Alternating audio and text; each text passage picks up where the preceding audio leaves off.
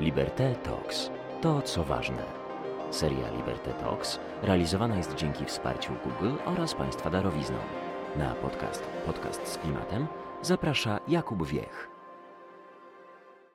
Dzień dobry Państwu, Jakub Wiech, to jest podcast z klimatem wydawany przez Liberté. Moim gościem jest pan Dariusz Aksamit, popularyzator nauki z Wydziału Fizyki Politechniki Warszawskiej, a także członek Fundacji Marzda Nauki. Dzień dobry. Cześć, miło Cię widzieć, dziękuję za zaproszenie. A porozmawiamy dzisiaj właśnie o popularyzacji nauki, o tym, jak rozmawiać o nauce, o tym, jak komunikować ustalenia naukowców, o tym, jak docierać zwłaszcza do tych trudnych grup odbiorców, którzy na przykład negują globalne ocieplenie, twierdzą, że szczepionki są niebezpieczne, ich używać. Także zadam takie otwierające pytanie, jak trudno jest mówić o nauce w Polsce? No, jeszcze, ponieważ cała popularyzacja, w ogóle cała ta komunikacja naukowa sprowadza się do absolutnie najważniejszej frazy know your audience, czyli znaj swoją publiczność, no to pierwsze pytanie, no do kogo mówimy?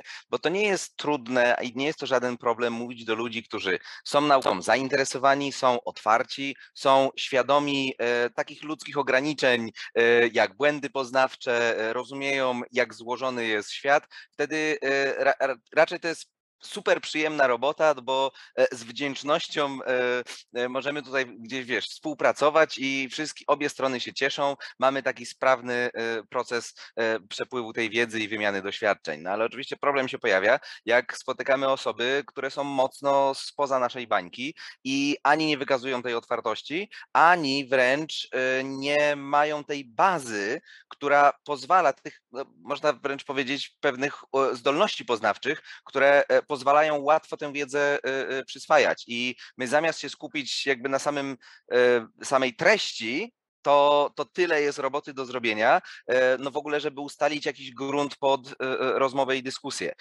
Więc też my możemy mieć jakiś super skomplikowany temat, albo nawet i super prosty temat, ale jeśli zaczynamy rozmowę z kimś, kto nie odróżnia podwójnie randomizowanych badań, podwójnie ślepej próby z randomizacją od tego, że dowodu anegdotycznego, że a mój dziadek to palił i nie umarł, to jakby w zupełnie innym punkcie startujemy tę rozmowę. Skoro mówisz o denialistach, to jasne, że zastanawiasz się o tej grupie. No i tu powiem coś, co raczej rzadko się pojawia w ustach popularyzatorów, ale nie zawsze ten dialog w ogóle ma sens. I jest po prostu pewien poziom zacietrzewienia, czy pewien poziom abstrakcji w tej rozmowie, którego my nie jesteśmy w stanie w żaden sposób przebyć, jakby przepracować i jedyne, co możemy zrobić z pewnymi grupami odbiorców, to po prostu dać im święty spokój i liczyć na to, że pozostaną w nieistotnej, chociaż głośnej, ale mniejszości. Czyli jakby odsączyć tę ekstremę i zostawić ekstremę na boku. Tak, i mi pogodzenie się z tym przyszło w wielkich bólach i kiedyś myślałem, że mogę zbawić cały świat i że to jest zawsze tylko po mojej stronie, że jeśli ja zrobię odpowiednio dobry, nie wiem, wykład czy przekaz, to że jeśli to odpowiednio ubiorę w słowa, to faktycznie każdego jestem w stanie po prostu wziąć i zbawić. Ale właśnie takie otrzeźwienie mi przyszło, jak z Fundacją Forum Atomowe wzięliśmy się za objazdową wystawę, tak zwany atomowy autobus. Czyli jak pierwszy raz się pojawiły plany budowy elektrowni jądrowej i zaczęła się kampania społeczna, no to my jako grupa energetyków, fizyków jeździliśmy po Polsce z taką wystawą i byliśmy w wielu miejscach bardzo ciepło przyjmowani, ale jak pojechaliśmy na Pomorze, w paszczę lwa, znaczy w miejsce, gdzie lokalna społeczność była bardzo negatywnie nastawiona do energetyki jądrowej, co wynikało bezpośrednio z błędów we wcześniejszej komunikacji PGE, to tam my się zderzyliśmy z taką ścianą, po prostu z wrogością do tego stopnia, że na wystawę została wezwana policja, żeby pilnować porządku, bo aktywiści antyatomowi blokowali występ rektora, który otwierał wystawę, no i zorganizowali pikietę to było w Koszalinie, z tego co pamiętam. Wiesz, chodzili z transparentami: raz, dwa, trzy, promieniujesz ty, raz, dwa, trzy, promieniujesz ty. Natomiast jak weszliśmy już w jakieś rozmowy i dyskusje, no to zostaliśmy po prostu zwyzywani i to nie to, że ja się z panem nie zgadzam albo pan nie rozumie, co pan mówi, tylko po prostu polecieli nam od Kurew, od Żydów, od NKWD-istów i dla mnie to był szok jako tutaj młodego, jeszcze chyba studenta, nawet nie pamiętam czy doktoranta, że jak w ogóle o co chodzi? Co tu się dzieje? My mieliśmy rozmawiać o promieniowaniu jonizującym i o tym, co robić z odpadami, a tu ktoś mnie po prostu personalnie obraża, jakby w ogóle abstrahując od tego tematu. I długo żeśmy na ten temat dyskutowali, no i no właśnie chodziło o to, że tak, nie jesteśmy w stanie absolutnie przekonać wszystkich, ale też dlatego, no, że nie zawsze chodzi o to, kto ma rację, czy jakie są fakty, ale oprócz tego, jakie są fakty, czasem chodzi o to, jakie kto ma przekonania i wartości, a czasem chodzi o to, jakie kto ma interesy. I jeśli zaczynamy dyskutować, nie wiem, o aborcji, to jaki jest zakres faktów, to jest jedno. I to nie wiem, jak przebiega ciąża, w którym tygodniu się zagnieżdża zarodek. To jest obszar faktów i możemy się wszyscy na te fakty zgodzić. Ale w obszarze wartości jednej osobie może się, no właśnie, może ona to etycznie akceptować albo nie akceptować na bazie tych samych faktów, że tam, nie wiem, w trzecim, nie wiem, czy tabletka, czy antykoncepcja, czy cokolwiek innego jest dobra albo zła. Nie, to już nie jest kwestia faktów, tylko oceny tych faktów. No a jeśli do tego jeszcze dodamy kwestię interesu, jeśli ktoś na przykład, no nie wiem, zarabia na sprzedawaniu niedziałających suplementów, no to tu w ogóle nie ma miejsca na żadną dyskusję z nim, bo on po prostu tak długo jak nawet ewentualne koszty procesów są tańsze niż zysk ze sprzedaży i z oszukiwania ludzi, no to nadal biznes się kręci.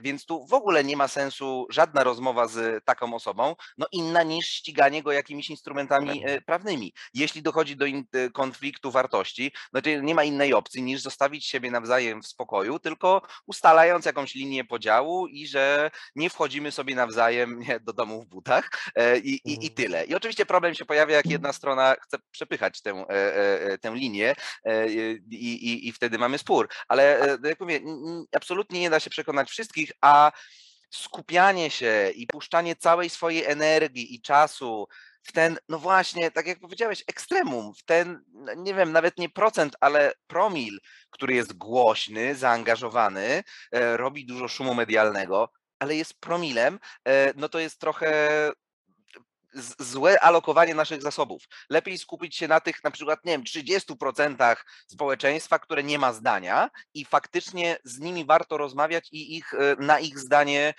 próbować jakoś merytorycznie wpłynąć. A to nie jest tak, że ci najgłośniejsi to są tacy super spreaderzy, którzy po prostu oddziałują na te milczące 30% i że to komunikacja z nimi pośrednio wpływa właśnie na tą dużą grupę niezdecydowanych?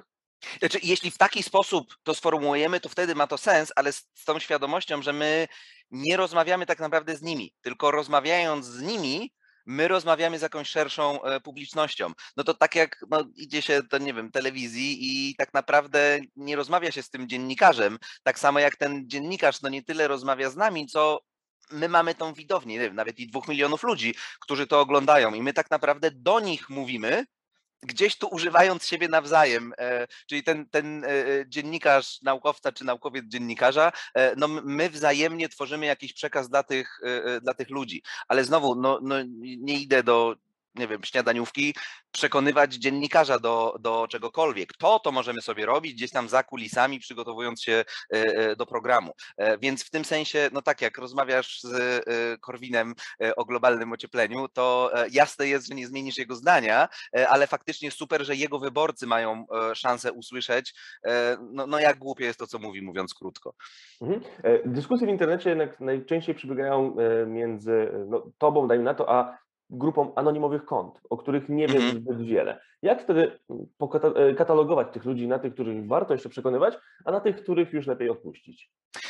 Ja myślę, że tutaj niestety, ale znowu potrzebujemy odrobiny takiej no brutalności, takiej, że czasem się, kiedyś był taki trend, żeby się tak pieścić ze wszystkimi, żeby tak wszystkich tu przytulić, zaakceptować i w ogóle, i to działało no, do momentu, aż pojawiły się boty, aż pojawili się opłacani ludzie, którzy piszą te komentarze i których zadaniem jest no właśnie marnować nasz czas i energię, więc trzeba gdzieś postawić tą linię, no i po to się pojawiły na grupach czy na fanpage'ach jakieś regulaminy, które mówią, że na przykład akceptowany jest tylko jakiś tam poziom dyskusji. Jeśli ktoś zaczyna na przykład atakować ad personam, obrażać i wyzywać, to bez żadnych sentymentów ban i do widzenia, bo on nic nie wnosi do tej dyskusji, a jedyne co ją robi, to ją psuje.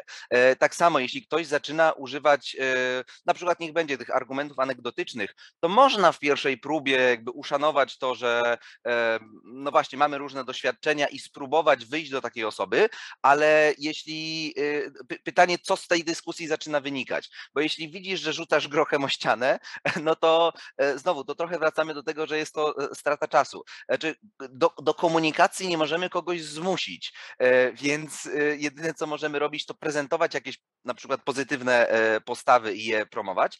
Natomiast no mi się zdarzyło, że ja w swojej historii ze swojego profilu 2 osoby tylko usunąłem, ale właśnie dlatego, że pojawiła się osoba, która była super aktywna i psuła każdą dyskusję. Za każdym razem, nieważne czy ta dyskusja dotyczyła radioterapii, czy energetyki jądrowej, czy 5G, czy krytycznego myślenia, ona za każdym razem brała i odciągała to w jakąś inną stronę. To już zahacza o stalking. Więc chodziło o to, że jakby dla dobra i komfortu tych ludzi innych, którzy przychodzą właśnie to poobserwować, no to po prostu stwierdziłem, że nie, no to jest psucie tej debaty. To tak jak, no wiesz, zdarza się komuś, że nie wiem, za dużo wypije, jesteśmy w stanie to zaakceptować w ramach pewnej normy, no ale jeśli, wiesz, za przeproszeniem ktoś w środku autobusu oddaje tutaj wczorajszą treść, to jakby uznajemy, że nie, dobra, to jest przegięcie, to jest psucie jakiejś wspólnej przestrzeni, taką osobę usuwamy z tego autobusu. Możemy jej pomóc, jeśli ma na to ochotę na izbie wytrzeźwień albo udzielić jej terapii, ale dbamy o tą wspólną przestrzeń publiczną, żeby ona była dla nas wszystkich przyjazna. I tak samo te komentarze na Facebooku to też jest jakaś nasza wirtualna, ale jednak przestrzeń publiczna no i po prostu no nie możemy się zgadzać na takiej psucie, bo potem doprowadzamy do takiego no zbydlęcenia tej publicznej dyskusji, no gdzie właśnie jest pytanie, kto komu bardziej pojedzie, a gubi się to, co jest faktycznie sensem i treścią. Mhm. A jak mówić o nauce, żeby mówić prosto i jednocześnie, żeby mówić na tyle atrakcyjnie, jak mówią ci, którzy w naukę uderzają? Bo ich komunikacja jest atrakcyjna, ona wywołuje emocje, Tak, ona jest przyciąga. skuteczna. Tak.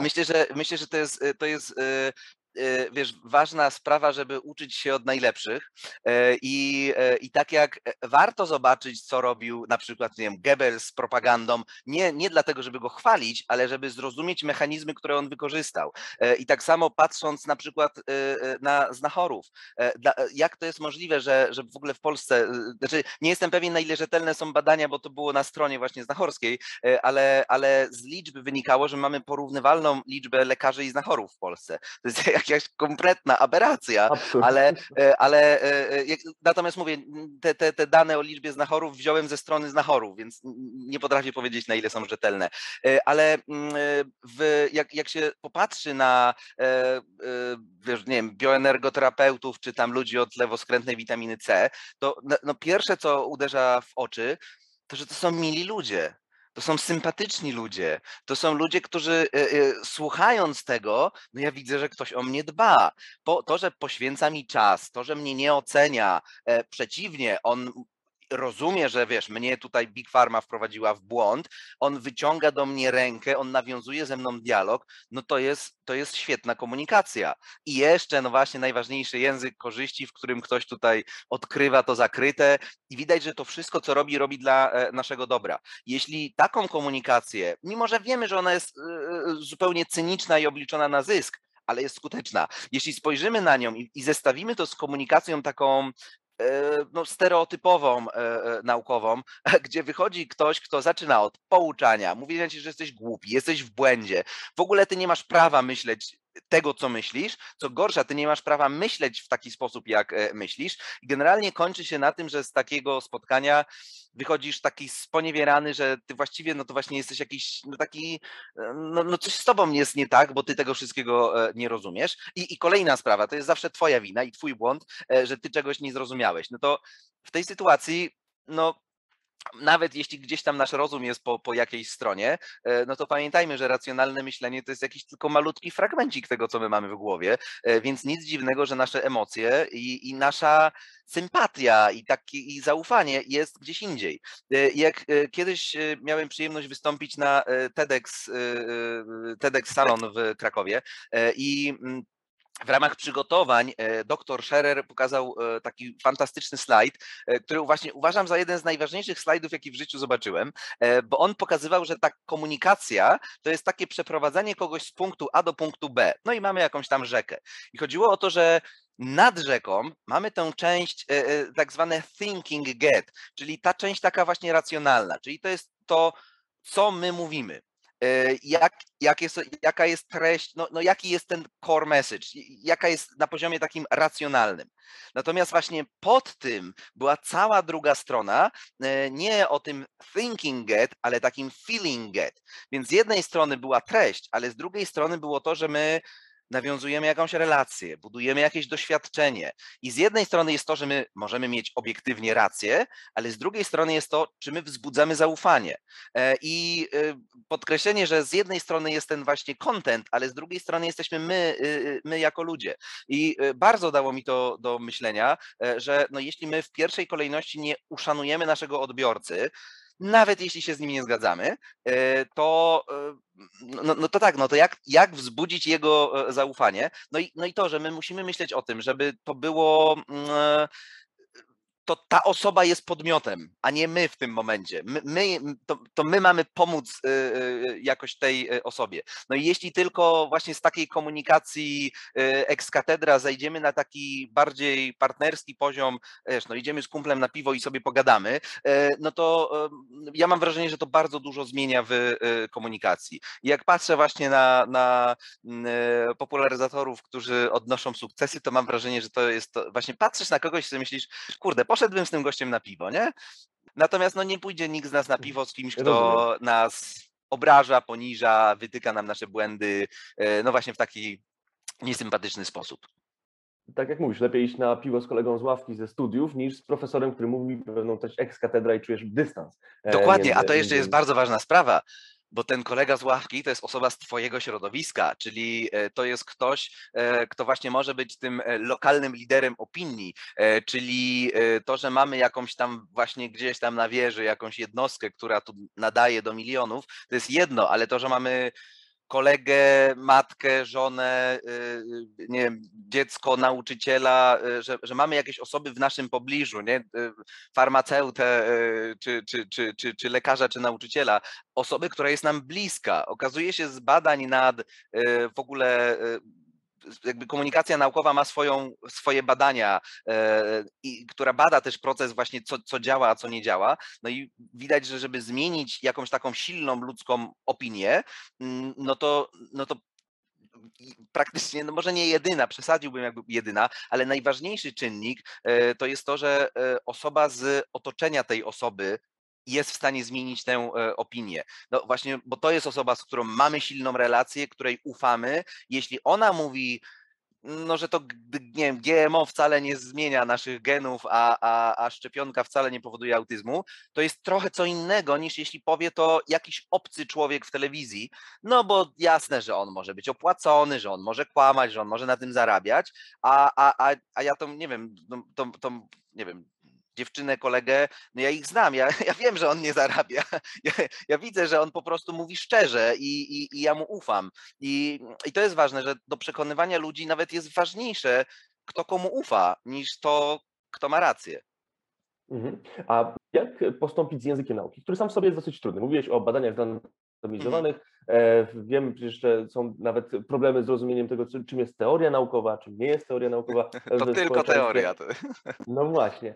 Jak z tym postąpić? Czy spłycać, czy upraszczać, czy co robić? Nie, spłycać absolutnie nie wolno, no bo spłycenie jest wypaczeniem, ale myślę, że po prostu trzeba naprawić błędy, jakie popełnia nauka, w tym, że czasem celowo, to świetnie widać też po studentach, w momencie, kiedy wiesz, wstępujesz do jakiegoś środowiska, jesteś aspirujący i chcesz teraz pokazać, że ty jesteś z tego środowiska i wywyższyć się ponad innych, no to pierwsza rzecz to właśnie jest, tak jak niektórzy chcą pokazać, że są bogaci, potrzebują jakichś znaków statusu i wiesz, i trzeciego samochodu, to tak ludzie zaczynają zmieniać swój język i celowo bezsensownie go utrudniają, wiedząc, że będzie on mniej zrozumiały, ale no myślę, że w ten sposób budują swój autorytet, no bo jaka to jest mądra osoba, że w ogóle, wiesz, takich słów używa. Natomiast to jest zazwyczaj oznaka, jeśli ktoś nie potrafi sformułować przejrzyście myśli czytelnej dla odbiorcy, to jest raczej świadectwo dla mnie nieudolności niż jakichś wysokich kompetencji. I niestety to widać na każdym kroku, wiesz, jak się pisze granty, jak się formuje tytuły prac inżynierskich, jak potem się przychodzi na obronę. No i celem jest pokazanie jakiejś swojej erudycji, no to łatwo zrobić zasłonę dymną w postaci dużej ilości trudnych słów i robienia zdań wielokrotnie podrzędnie złożonych. Natomiast no znowu pytanie, co jest naszym celem? Jeśli moim celem jest rozbuchanie mojego ego, no to jest dobra droga do tego. Ale jeśli moim celem jest to, żeby odbiorca coś zrozumiał, no to jest totalna, kompletna porażka. Więc znowu wracamy i tutaj, tak jak prowadzę na Politechnice wykłady z Science Communication, no to do znudzenia na każdym wykładzie dosłownie jest know your audience i w kółko, i w kółko, i w kółko. Więc jeszcze jest to dla nas jasne i intuicyjne, że jeśli spotykamy się tam, nie wiem, z naszym dzieckiem albo z siostrzeńcem, albo po prostu z jakimkolwiek dzieckiem, to jasne jest dla nas, że dostosujemy język do jego poziomu, do jego zdolności poznawczych na danym etapie.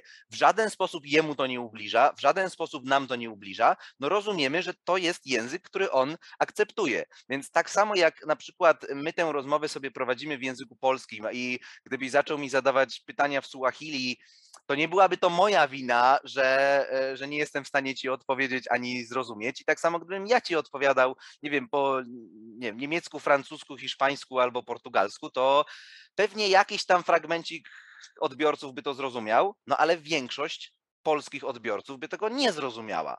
Nie? Więc znowu, to jest mój błąd, jeśli ja używam złego języka. I chodzi o to, że język polski, no to też ma te swoje język polski naukowy, to jest jakiś język obcy dla wielu ludzi. Przy okazji, zupełnie na marginesie, to jest koncepcja, którą też parę osób promuje, żeby w ogóle naukę w szkołach wprowadzać, no w ogóle jako język obcy, właśnie na tej zasadzie, że my uczymy się, tak jak wiesz, masz czytanki, że tam ktoś poszedł, nie wiem, zagrać w piłkę albo ktoś poszedł do restauracji i takie czytanki mamy w podręczniku do angielskiego, no to żeby takie czytanki popularno-naukowe się pojawiały, które właśnie będą tłumaczyć słowa obce, takie jak hipoteza i teoria, czy właśnie randomizacja albo podwójnie ślepa próba. Bo podwójnie ślepa próba to jest bardzo prosta koncepcja, tylko że no właśnie dla skrócenia komunikacji pomiędzy ludźmi, którzy wiedzą, co to znaczy, no to mamy jakieś tam jedno hasło. Natomiast dla ludzi, którzy tego nie znają, no to jest no właśnie o co w ogóle chodzi. Mhm.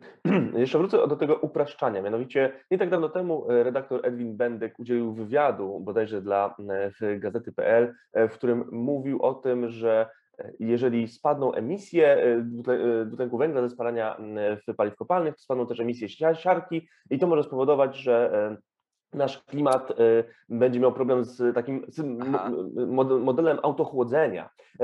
Że aerozole chłodzą i tak jest. Poniekąd obniżamy niechcący czynnik, który nas ratuje. Dokładnie. I ten fragment został wyjęty zupełnie z tego wywiadu i przedstawiony jako dowód na to, że ta walka z emisjami to jest bez sensu. I pytanie, czy tutaj nie lepiej byłoby pominąć tę oczywistą prawdę naukową na rzecz uproszczenia i zupełnie zignorować tę część fizyki atmosfery? To znowu do znudzenia wracam do tego, no ale no znowu, jaki jest nasz cel? I jeśli celem wywiadu było zrobienie szumu i zamieszania, no to widzę, że odniósł swój sukces, ale jeśli celem jest powiedzenie, musimy obniżać emisję i nie wiem, podkreślenie, że tak, nie jest to proste, nie wiem, temat jest złożony, no ale znowu, jeśli zdanie wyrwane z kontekstu jest w stanie przeczyć naszemu przekazowi, no to jest porażka. Skojarzyła mi się, niestety trudno mi się odnieść, bo nie widziałem całego tego wywiadu, ale mogę podać inny przykład, który parę lat temu funkcjonował. Chodziło o to, że była konferencja lekarzy, epidemiologów, immunologów na temat szczepień i kalendarza szczepień. I oni jako zespół specjalistów od szczepień dyskutowali o tym, czy nasz aktualny kalendarz szczepień jest optymalny i czy by może jednak czegoś tam nie poprzesuwać parę miesięcy w jedną czy w drugą. Więc była to dyskusja zamknięta w zamkniętym środowisku naukowym, więc oni nie musieli uważać na słowa w tym sensie, że rozumieli nawzajem swoje skróty myślowe. Więc myśląc na przykład o, nie wiem, powikłaniach poszczepiennych, nie musieli tłumaczyć, bo to nie była śniadaniówka, że to się zdarza, nie wiem, raz na milion, a ratujemy milion żyć i raz na milion i tak dalej. Mogli to wszystko pominąć, bo rozmawiali ze sobą. I rzecz w tym, że był tam jakiś kret, który wziął i to nagrał, wyrwał z kontekstu i pokazał, że i potem, wiesz, były nagłówki, że lekarze podkreślają, że kalendarz jest zły, wiesz, dzieci umierają, że nopy, sropy i tak dalej. Natomiast rzecz była w tym, że to nie była komunikacja, to była komunikacja między specjalistami rozumiejącymi pojęcia, z których korzystają. I ona była wyrwana z kontekstu, więc w tym momencie, no tak, to jakby to nie była ich wina. Natomiast jeśli ktoś z nas, ktokolwiek z nas wychodzi gdzieś do społeczności, no to znowu no, musi myśleć, co ja właściwie chcę osiągnąć. I tu znowu jest kamyczek do ogródka popularyzacji, że bywa, że więcej, mówię to z tej perspektywy, że prowadzę zajęcia dla doktorantów i widzę, że bardzo często dla osób, doktoranci nie są bardzo często jeszcze tacy pewni siebie, jeszcze zawsze są pod kimś, nigdy nie są dość dobrzy, zawsze jest jakiś doktor albo habilitowany, który wie lepiej i doktoranci bardzo często mają ten tak zwany syndrom impostera, czyli no myślą, że oni się do tego do końca nie nadają i chodzi o to, że kiedy oni wychodzą na przykład do telewizji czy radia, to wiedzą, że będą za chwilę ocenieni przez swoje środowisko i zaraz będą punktowani, czy oni byli dobrzy, czy oni poprawnie wszystko powiedzieli. I teraz efekt jest taki, że robi się fatalna sytuacja, bo ktoś idzie do radia i zamiast myśleć o tych ludziach, którzy właśnie stoją w korku i słuchają tej audycji, to oni myślą o koledze profesorze, który pije kawkę i w instytucie i nas ochrzani jak przyjdziemy, no bo nie powiedzieliśmy o wszystkich aspektach. Więc znowu, to jest pewien błąd popełniany przez osoby popularyzujące, że no, skupiamy się nie na tej grupie odbiorców, więc znowu, jak idę do radia, to mnie nie obchodzi, co na ten temat powiedzą ludzie ze środowiska nauki, jeśli ja wiem, że mówię rzeczy poprawne, ale ja mówię poprawne, ale jakiś fragment komunikatu, bo wiem, że nie wiem, 3 minuty, no nie przekażę 30-godzinnego wykładu, więc wycinam to, co jest istotne dla odbiorcy i możliwe do przyswojenia w 3 minuty. To wycinam. I oczywiście, że to nie jest kompletne, oczywiście, że pominąłem dużo niuansów i tak dalej. Ale znowu, jeśli ja zostawiam odbiorcę z obrazem, który przeczy komunikatowi, który ja chciałem dać, no to jest porażka. To coś gdzieś tutaj ktoś zawinił. A teraz spójrzmy na sytuację z tej drugiej strony, ze strony odbiorcy i zastanówmy się, jakie mechanizmy czy jakie praktyki możemy wdrożyć jako czytelnicy tych treści, odbiorcy tych treści, żeby nie paść łupem tej strony denialistycznej czy kontrfaktycznej, tylko wyczulić się na prawdę i na rzeczywistość naukową. Tak, parę razy z doktorem habilitowanym Marcinem Napiórkowskim przy okazji różnych dyskusji o teoriach spiskowych gdzieś też występowaliśmy i po prostu zacytuję go, bo to jest bardzo błyskotliwe, że nie ma żadnej złotej zasady, bo gdyby była, to już byśmy ją dawno stosowali. To znaczy wdrożylibyśmy już algorytmy, już w ogóle nie byłoby żadnych fake newsów, już byłaby czysta prawda. Więc rzecz w tym, że ten system ewoluuje. No, jeśli walczymy z wirusem fake newsów, to tak jak nasz układ odpornościowy w postaci algorytmów, uczenia krytycznego myślenia, tworzenia jakichś fake hunterów i tak dalej ewoluuje, to tak samo ten wirus tych złych ludzi, którzy wprowadzają fake newsy, oni też ewoluują. Więc rady, które dajemy w jednym momencie, po paru latach przestają się sprawdzać. Więc nie wiem, 10 lat temu wystarczyło powiedzieć, sprawdź źródła. I się okazywało bardzo często, że no właśnie były jakieś treści, które w ogóle nie miały bibliografii. I to było od razu czerwona lampka, że no zaraz, że wiesz, amerykańscy naukowcy, kropka, ale nie wiemy jacy, skąd, kiedy, nie ma linku do badań. No ale to się mocno zdezaktualizowało, bo teraz no mamy linki do badań.